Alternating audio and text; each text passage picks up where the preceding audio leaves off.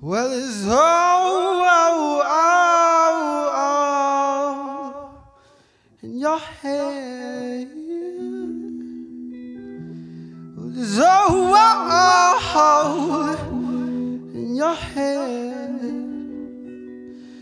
Well, it's all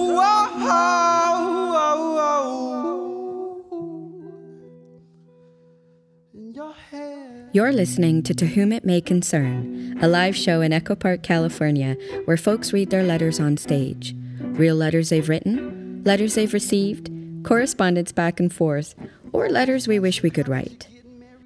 Don Black takes us back to the trials and tribulations of discovering love and its subsequent heartbreak for the first time. I'm going to read some stuff for you guys. Has to do with love. Raise your hand if you've been in love.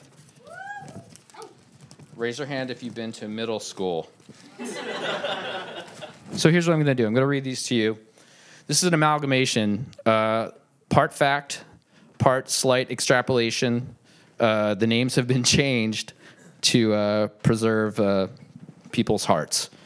So the letters, one side of a letter, conversation or relationship with a young Donnie and a girl we will call, for this exercise, Candace. Dear Candace, I write you this from Miss Gingrich's English class. Today we are talking about Mark Twain. Exactly.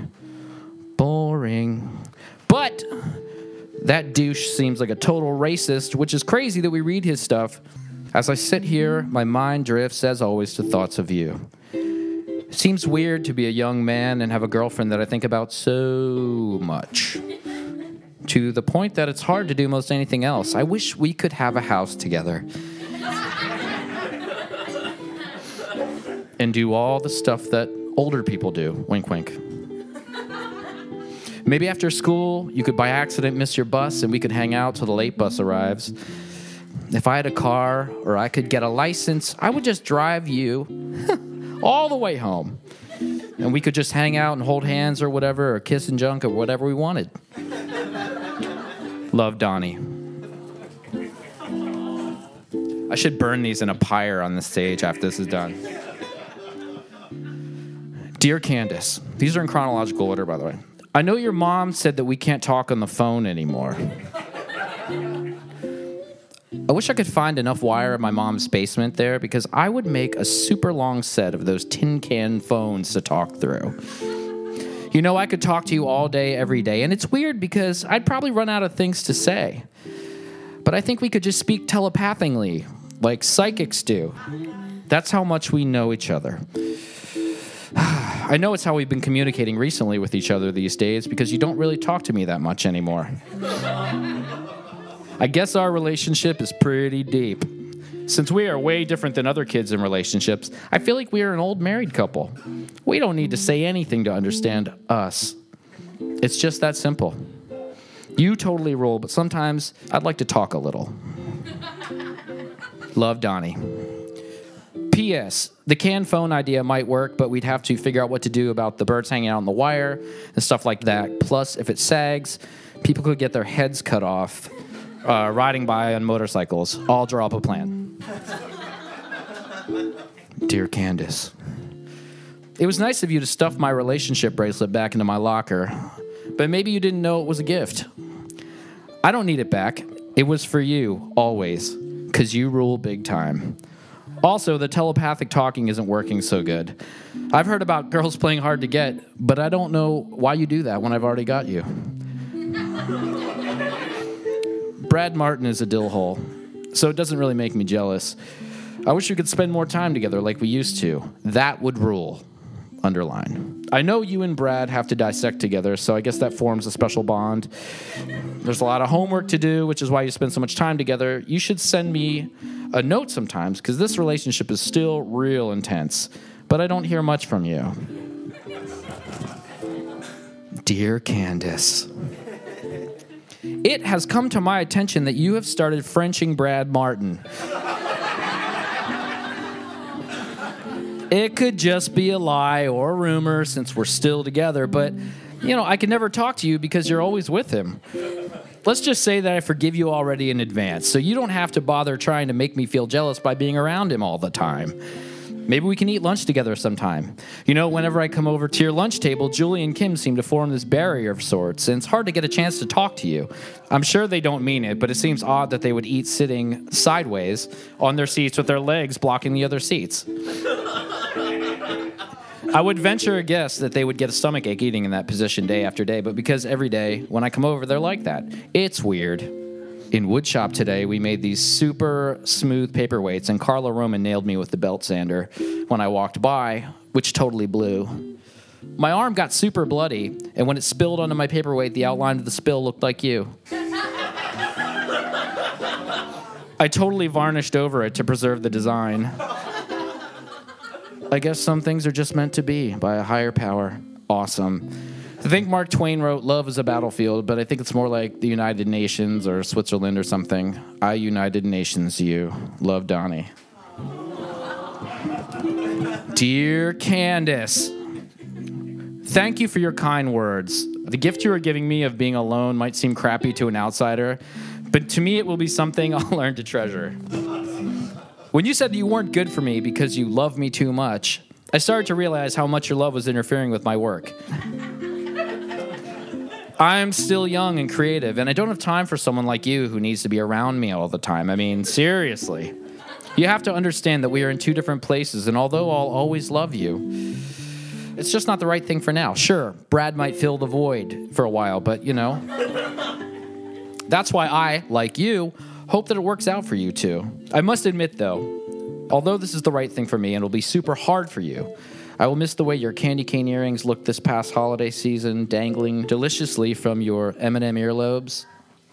I miss your intensity and how you never looked me straight in the eyes because you knew that your beauty would distract me or practically blind me.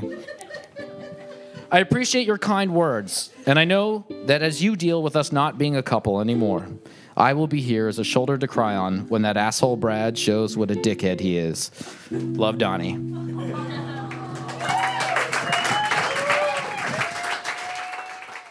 Grant Baciocco is a writer and puppeteer. His podcast, The Radio Adventures of Dr. Floyd, has won numerous awards and was the longest-running children's podcast. As a treat, Grant brought in a puppet of the evil Dr. Steve and reads fan mail written by children as Dr. Steve. Oh, thank you. Thank you very much, ladies and gentlemen. It's great to be here. So let's see. The first letter here, came in to me. It says, "Hi, Dr. Steve. I love you and your show. Fidget, Fidget is my sock-shaped assistant. He's this little guy who travels around with me. Fidget, you're so kind to give your orange feather to buy Dr. Steve a Christmas present. Dr. Steve, I can't believe all you would give Fidget is a plastic spoon for Christmas. Fidget, could you send me a piece of paper with your signature and a picture of you on it? And Dr. Steve, the same. I want to put them on my wall. By the way, I also made a poster of you and Fidget. I hope you like it. Is there any way that I could buy a plushie of both of you? I'm really big fan, and I would love one. And I'm 11 years old." So of course, I had to write it back. And here's the response that I wrote back. "Hello! Thank you so much for the letter you sent me and Fidget. To answer your question about the Christmas presents that Fidget and I exchanged, I can see how you would think that it's lopsided to say that Fidget sold his feather and all I got him was a plastic spoon. What you must realize is that the spoon I got him was highly collectible. I mean, they were only available for a limited time in those cereal boxes. Fidget grew another feather. Those boxes of cereal disappeared from store shelves in 4 to 6 weeks. So you see, I really was very generous. I absolutely love the picture you drew of Fidget and myself. I've hung it on my refrigerator." Funny story. "One night at about 2 a.m, I went to the kitchen to have a late-night snack, and I forgot that I'd hung your picture on the fridge. Oh, I turned on the lights and nearly scared myself to death when I saw my own face staring back at me. When I realized that it was me and not an intruder, I hung up with the police and proceeded to have a grand conversation with myself, completely forgetting my hunger. In fact, I've lost 5 pounds since I've hung your picture up because I always get distracted by my good looks and forget to eat. Finally, I just wanted to tell you that I am on your side. I think they should make plushies of me and Fidget. I know they'd sell at least 3 of each. one for you, one for me, and one for my mom. Sadly, I don't think they ever will. But if you look in the envelope that this letter came in, you will see that I have included a few surprises for you. They aren't plushies, but hopefully you'll enjoy them. Also included is an autographed picture of me and Fidget. I have waived the usual $300 per signature charge since you asked so nicely. Don't tell anybody that, though. Thank you again for writing. Happy 2012. Your idol, Dr. Steve. Oh, P.S. Fidget says meh, meh, meh. Whatever that means. And there you go, ladies and gentlemen. Thank you so much. Corbett Truby loved his cat Einstein more than anything. Fearing Einstein was lonely while he was at work and play, Corbett bought her very own laptop. After Einstein passed away, he discovered hundreds of emailed love letters between Einstein and her French feline lover. The following are a few samples of that forbidden love. So they started off with the usual bullshit kind of exchange. What do you like to do? I like catnip. I like this. I like boxes. I like to stare at things. And then it gradually progressed into more romantic, intense things. Where basically Pierre was falling in love with her and just proclaiming all kinds of weird French crap to her. So here's one of the earlier emails. Read a piece of this. This is from June 18th, 2006. Bonjour, Einstein. Merci beaucoup for opening up to me as I... You know what? It's a French cat, so I'm going to do a French accent. That just didn't sound right. Let me start over again. I'm sorry. Bonjour, Einstein. Merci beaucoup for opening up to me as I have opened up to you. I would like nothing more than to express this appreciation in person. Perhaps one day we can meet at the penthouse suite of l'Hôtel du Palais. We can lay by the fireplace on the expensive sweaters your whorish father recently purchased and was hoping to wear but now cannot because we refuse to move off of them. Then, I will gently knead the back of your neck with well-cushioned and manicured but rugged and powerful paws, while my melodic masculine purr serenades your ears. And then, and only then, will you melt into a heaving, furry pool of ecstasy, so I may ravage you as if you were a small bird made of fabric that is attached to a long plastic stick. So you get where he's going, right? It's kind of a horn dog. So things kind of progress a little bit more. He's kind of proclaiming more stuff. I don't know what she's saying about me. Well, here, whatever. This is from May 22nd, 2006. Bonjour, Einstein. You are definitely a woman that I can get to know better. Alas, as I finished your letter while sunning myself spread eagle in my pied-à-terre that was built for me in the dining room for my 5th birthday, I realized you even know what it's like to be trapped in an urban wonderland that you cannot begin to explore. For me, I understand that it is my own safety, that a world as hungry for life and culture as Paris could not handle this hot piece of tail. As for you, I know that you are simply a victim of your tyrannical and promiscuous parent. I am respecting your wish to call him that, although we both know that he did not create you nor let you sucker from him. He is too preoccupied with his pig-headed gluttonous ways to see what a feisty, untamable queen you are. It's like when I watch Grey's Anatomy, around but that randy, arrogant Alex. He's always dicking over Izzy as she tries to put passion into her work. But then luckily, Izzy finds the man with the shitty heart who is quite handsome and you know he is okay and everything and he's nice to her. But then he dies in the finale and she is a total mess. Einstein, I want you to know that my heart is very strong. And even though I am arrogant as required by French law, I will always be honest with my blossoming feelings for you. So, this is the final letter from Pierre. September 28th, 2006. Bonjour, Einstein! Ça va, ma petite calico du soleil? Your last letter left me breathless. Reading about the tales of younger years hunting prey in the wild Serengetis of Orlando inspired me to create un safari du magnifique of my own. After my caretaker departed to perform tasks in order to generate the income necessary to support my lifestyle that is non-verbally agreed upon between Frenchmen and the animals they impose their will upon, I decided to forego my morning ritual of staring at my favorite corner in the living room to capture a small rodent I encountered several weeks ago. You remember, no? He was rummaging in the pantry that morning. I was making a cafe creme and listening to the new album by that beach Carla Bruni. On this particular day, I decided to leave out a morsel of Pont l'Evêque and hide behind La Corbeille. That's French for trash can. Isn't it funny how it sounds like your father's name? Corbett, Corbeille. Corbett, Corbeille. Corbett, Corbeille. Ha ha ha ha ha ha ha ha ha ha. Asshole. Anyways, in minutes, the rodent emerged to feast. I did a sprightly but threatening jump towards him in the frozen horror. I snarled heavily in his face, the lingering odors of my lavender tuna croissant and pear basil brandy choking his fear even further. Mon frère, are you prepared to sacrifice yourself in the names of the primal urges that felines across the universe succumb to millions of times per day? I declared. No response. Mon frère, do you comprehend the permanence of death and the death of consciousness in a postmodern society? I growled. No response. I'm going to kill you, damn it. Have you nothing to say? I yelled with all my operatic might. And then he spoke. My name is Jean-Luc. I am not afraid of you or death. Rousseau says, every man having been born free and master of himself, no one else may under any pretext whatever subject him without his consent. To assert that the son of a slave is born a slave is to assert that he is not born a man.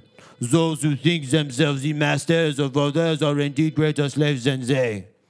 Dear cat, though you may think you control my fate, you will never be above me.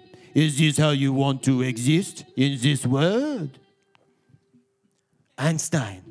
It was then that I realized I was so blinded by my jealousy of your adventurous spirit that I was willing to let my powerful but incredibly valid ego eradicate the life of someone who apparently matched me in intellectual capacity and bravery.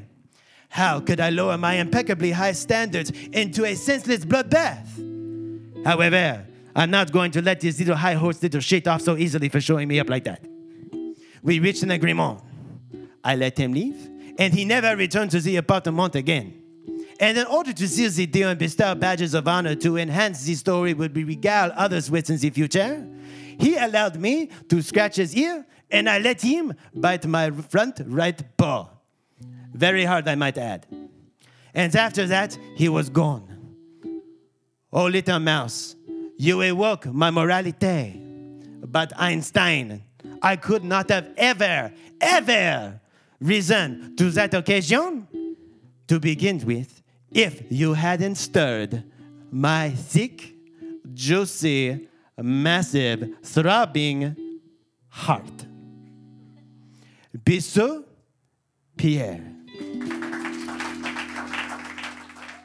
Patrick Bristow improvises a letter based on an audience suggestion.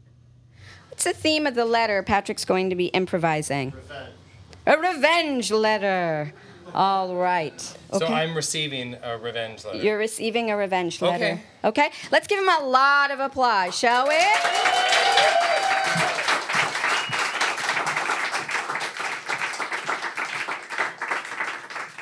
Dear resident in apartment 19B, you have thrown my laundry on the floor for the last time in the communal laundry room.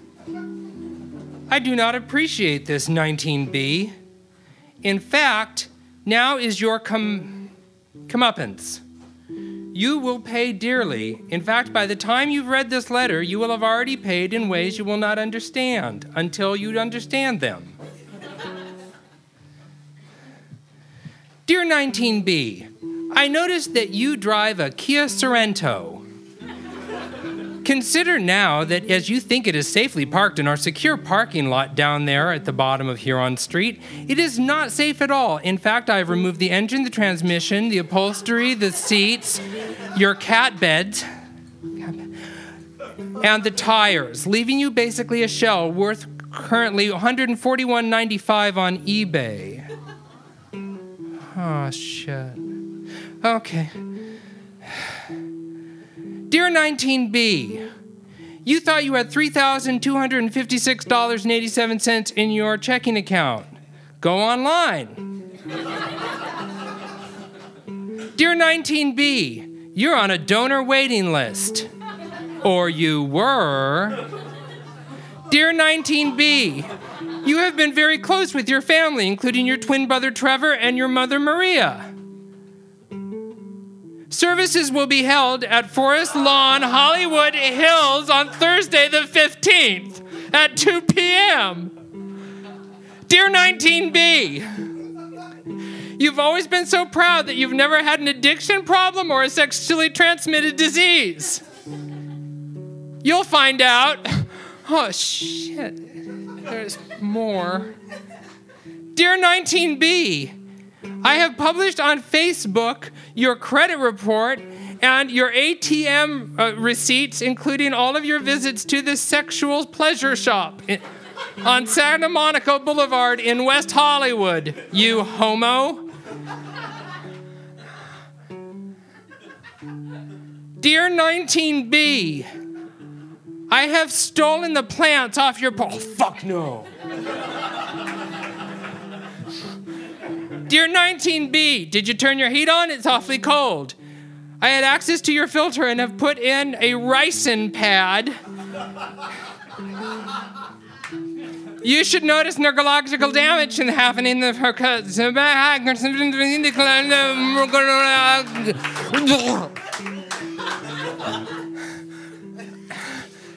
I hope you've learned your lesson not to throw people's laundry on the floor again, 19B. Love, Tammy. I'm 19D. Thank you.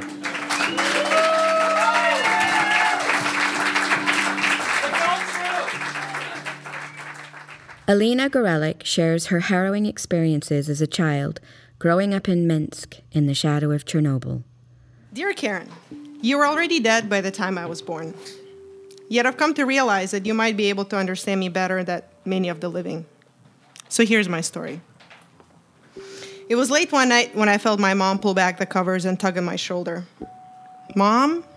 I rubbed my eyes and tried to regain control of the blanket. It was dark outside, and my hair still felt wet from the bath. I couldn't have been asleep long.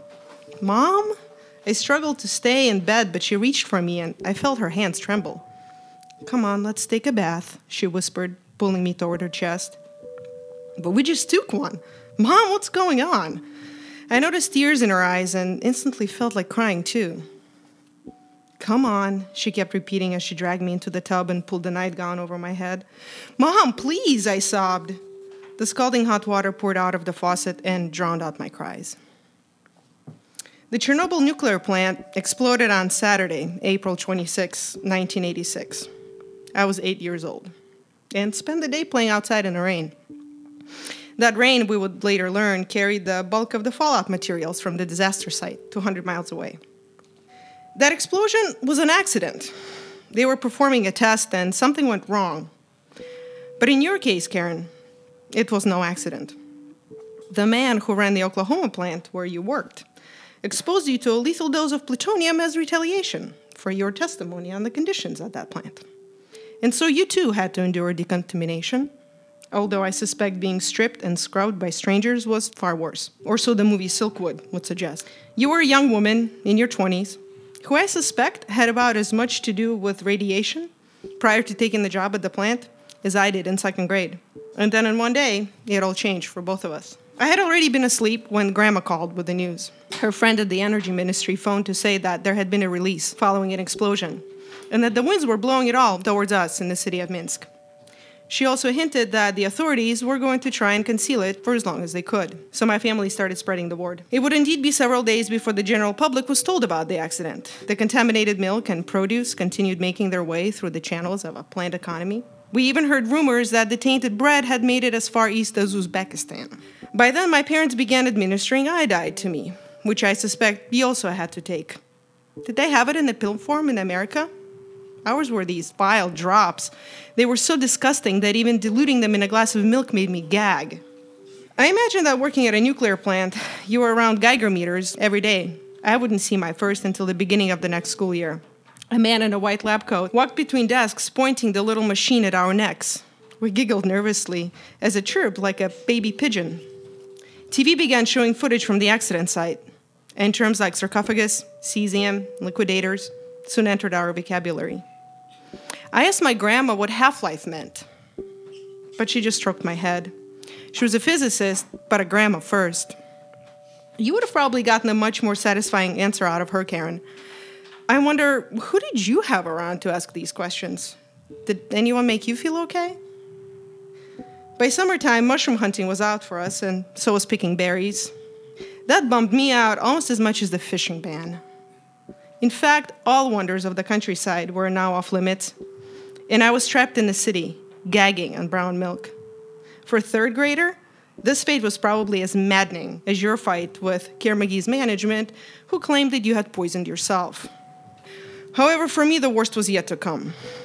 It was the first day of winter break when Dad came home dragging a large, festive-looking box. My initial excitement quickly turned to disappointment when its contents was revealed to be an imitation pine tree. But Dad, I pleaded in indignation, we're not the fake tree kind of people. You said so yourself. Yes, well, that was before all the real ones turned orange. But Dad can't. Radiation. My little world collapsed on itself. I couldn't imagine anything worse at this point in my life. And even though, as I would go on to suffer health problems brought on by cesium replacing calcium in my bones, as blood flowed out of my nose like the Buckingham Fountain, it was a holiday tree that I missed more than anything. But I was lucky.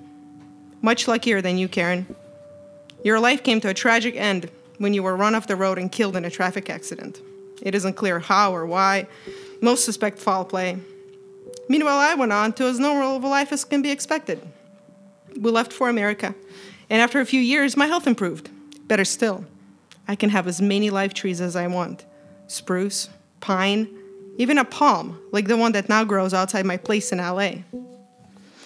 Thing is, I still have no idea what it all meant. I was too young, too close to the epicenter of the catastrophe to understand it. All I know is that I was scared, terrified of it all. Radiation became the monster that lived under my bed. It lurked around corners and picked off victims almost at random. Yet when people ask me how I feel about nuclear energy, I struggle to give them the answer they want. I'm very conflicted, and I wonder how you felt about it.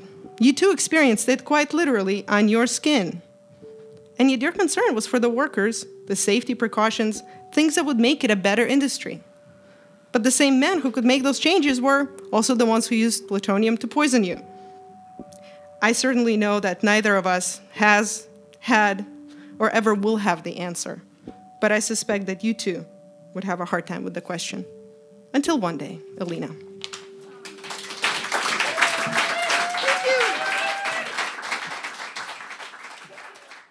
My name is Jane Entwistle, and I read a letter to a legendary rock band.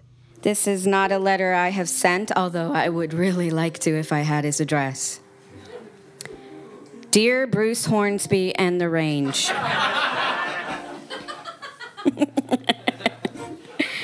I'm writing to you collectively to apologize for the vitriol I have channeled in your direction for the past 20 years. If the theory is true that a butterfly flapping its wings on one side of the world can cause a windstorm on the other side, then the outpouring of venom issuing forth from me has surely caused in you several internal organs to fail, or at the very least the inopportune malfunctioning of a bass guitar. I didn't set out to despise you.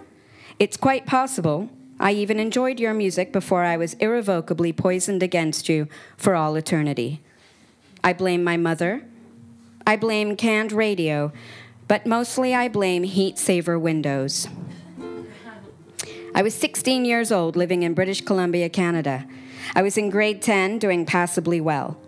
On the inside, I suffered from intense insecurity, a vivid imagination, a predilection for romanticism, and a softness that rivaled Winnie the Pooh. On the outside, I presented like a lazy bastard who cried a lot and listened to Pink Floyd. It was then that it was decided for me that the workforce would rectify these wily teenage ways and set me straight. My brother's girlfriend had a job working in an office of sorts, and so it was that I should also work in that same office. It was good enough for her, then it was good enough for me. Thank God she wasn't a hooker or a phlebotomist. The job was telemarketing. Not just any ordinary telemarketing job that one might, if blessed with the gift of gab, possibly succeed at. Promoting a new dentist in the area, soliciting donations for the children's hospital, or acquiring subscriptions for a fancy new cable package. Nope.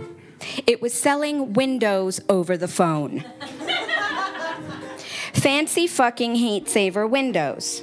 I was 16 years old, for Christ's sake. How the hell was I, with my squeaky 5-year-old sounding child's voice, going to convince anyone to buy windows over the phone? I was too inexperienced in the world of housery to even understand what the hell a heat saver window was.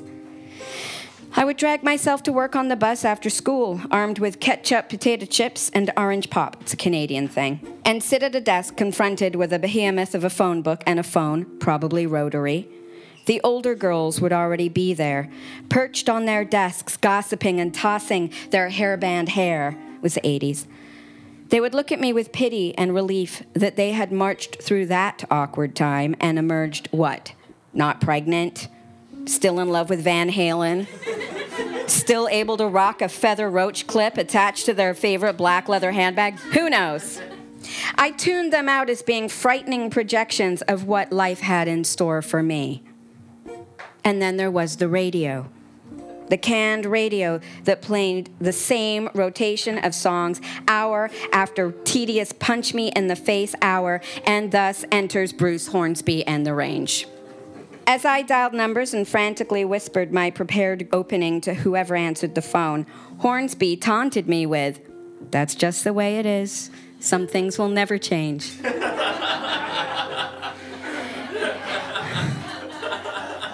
"Hello, are you prepared for winter? Is your heating bill through the roof?" "Fuck off." "That's just the way it is. Some things will never change." "So, can I have an appraiser come by and give you a free estimate?" "You can come by and..." "That's just the way it is. Some things will never change." "Hello, is your mommy or daddy there?" "I have a froggy what jumps really high." And so, out of desperation and humiliation, began my random conversations with a small child who spoke to me endearingly of the antics of his frog.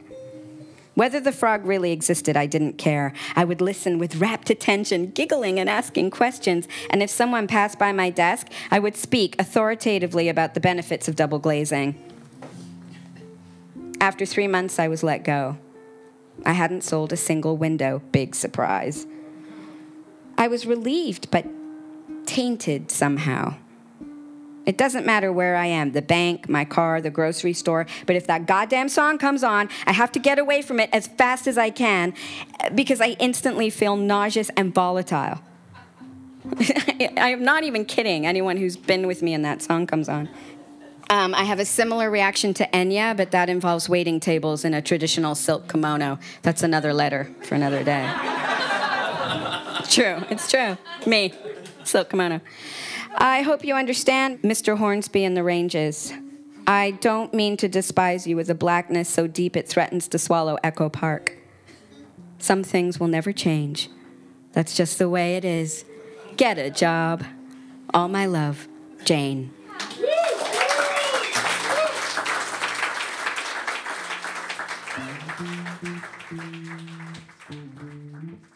You've been listening to Whom It May Concern.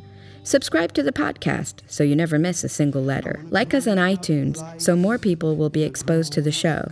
And if you have a letter you would like to submit, visit www.readyourletter.com. The music on this episode was performed by Jossie Ross. This show was produced by Jane Entwistle and Justin Crane. I want to be someone who never makes mistakes. But I ain't ever seen nobody ever really live that way. 'Cause we all just got our problems. No use in living how we ain't.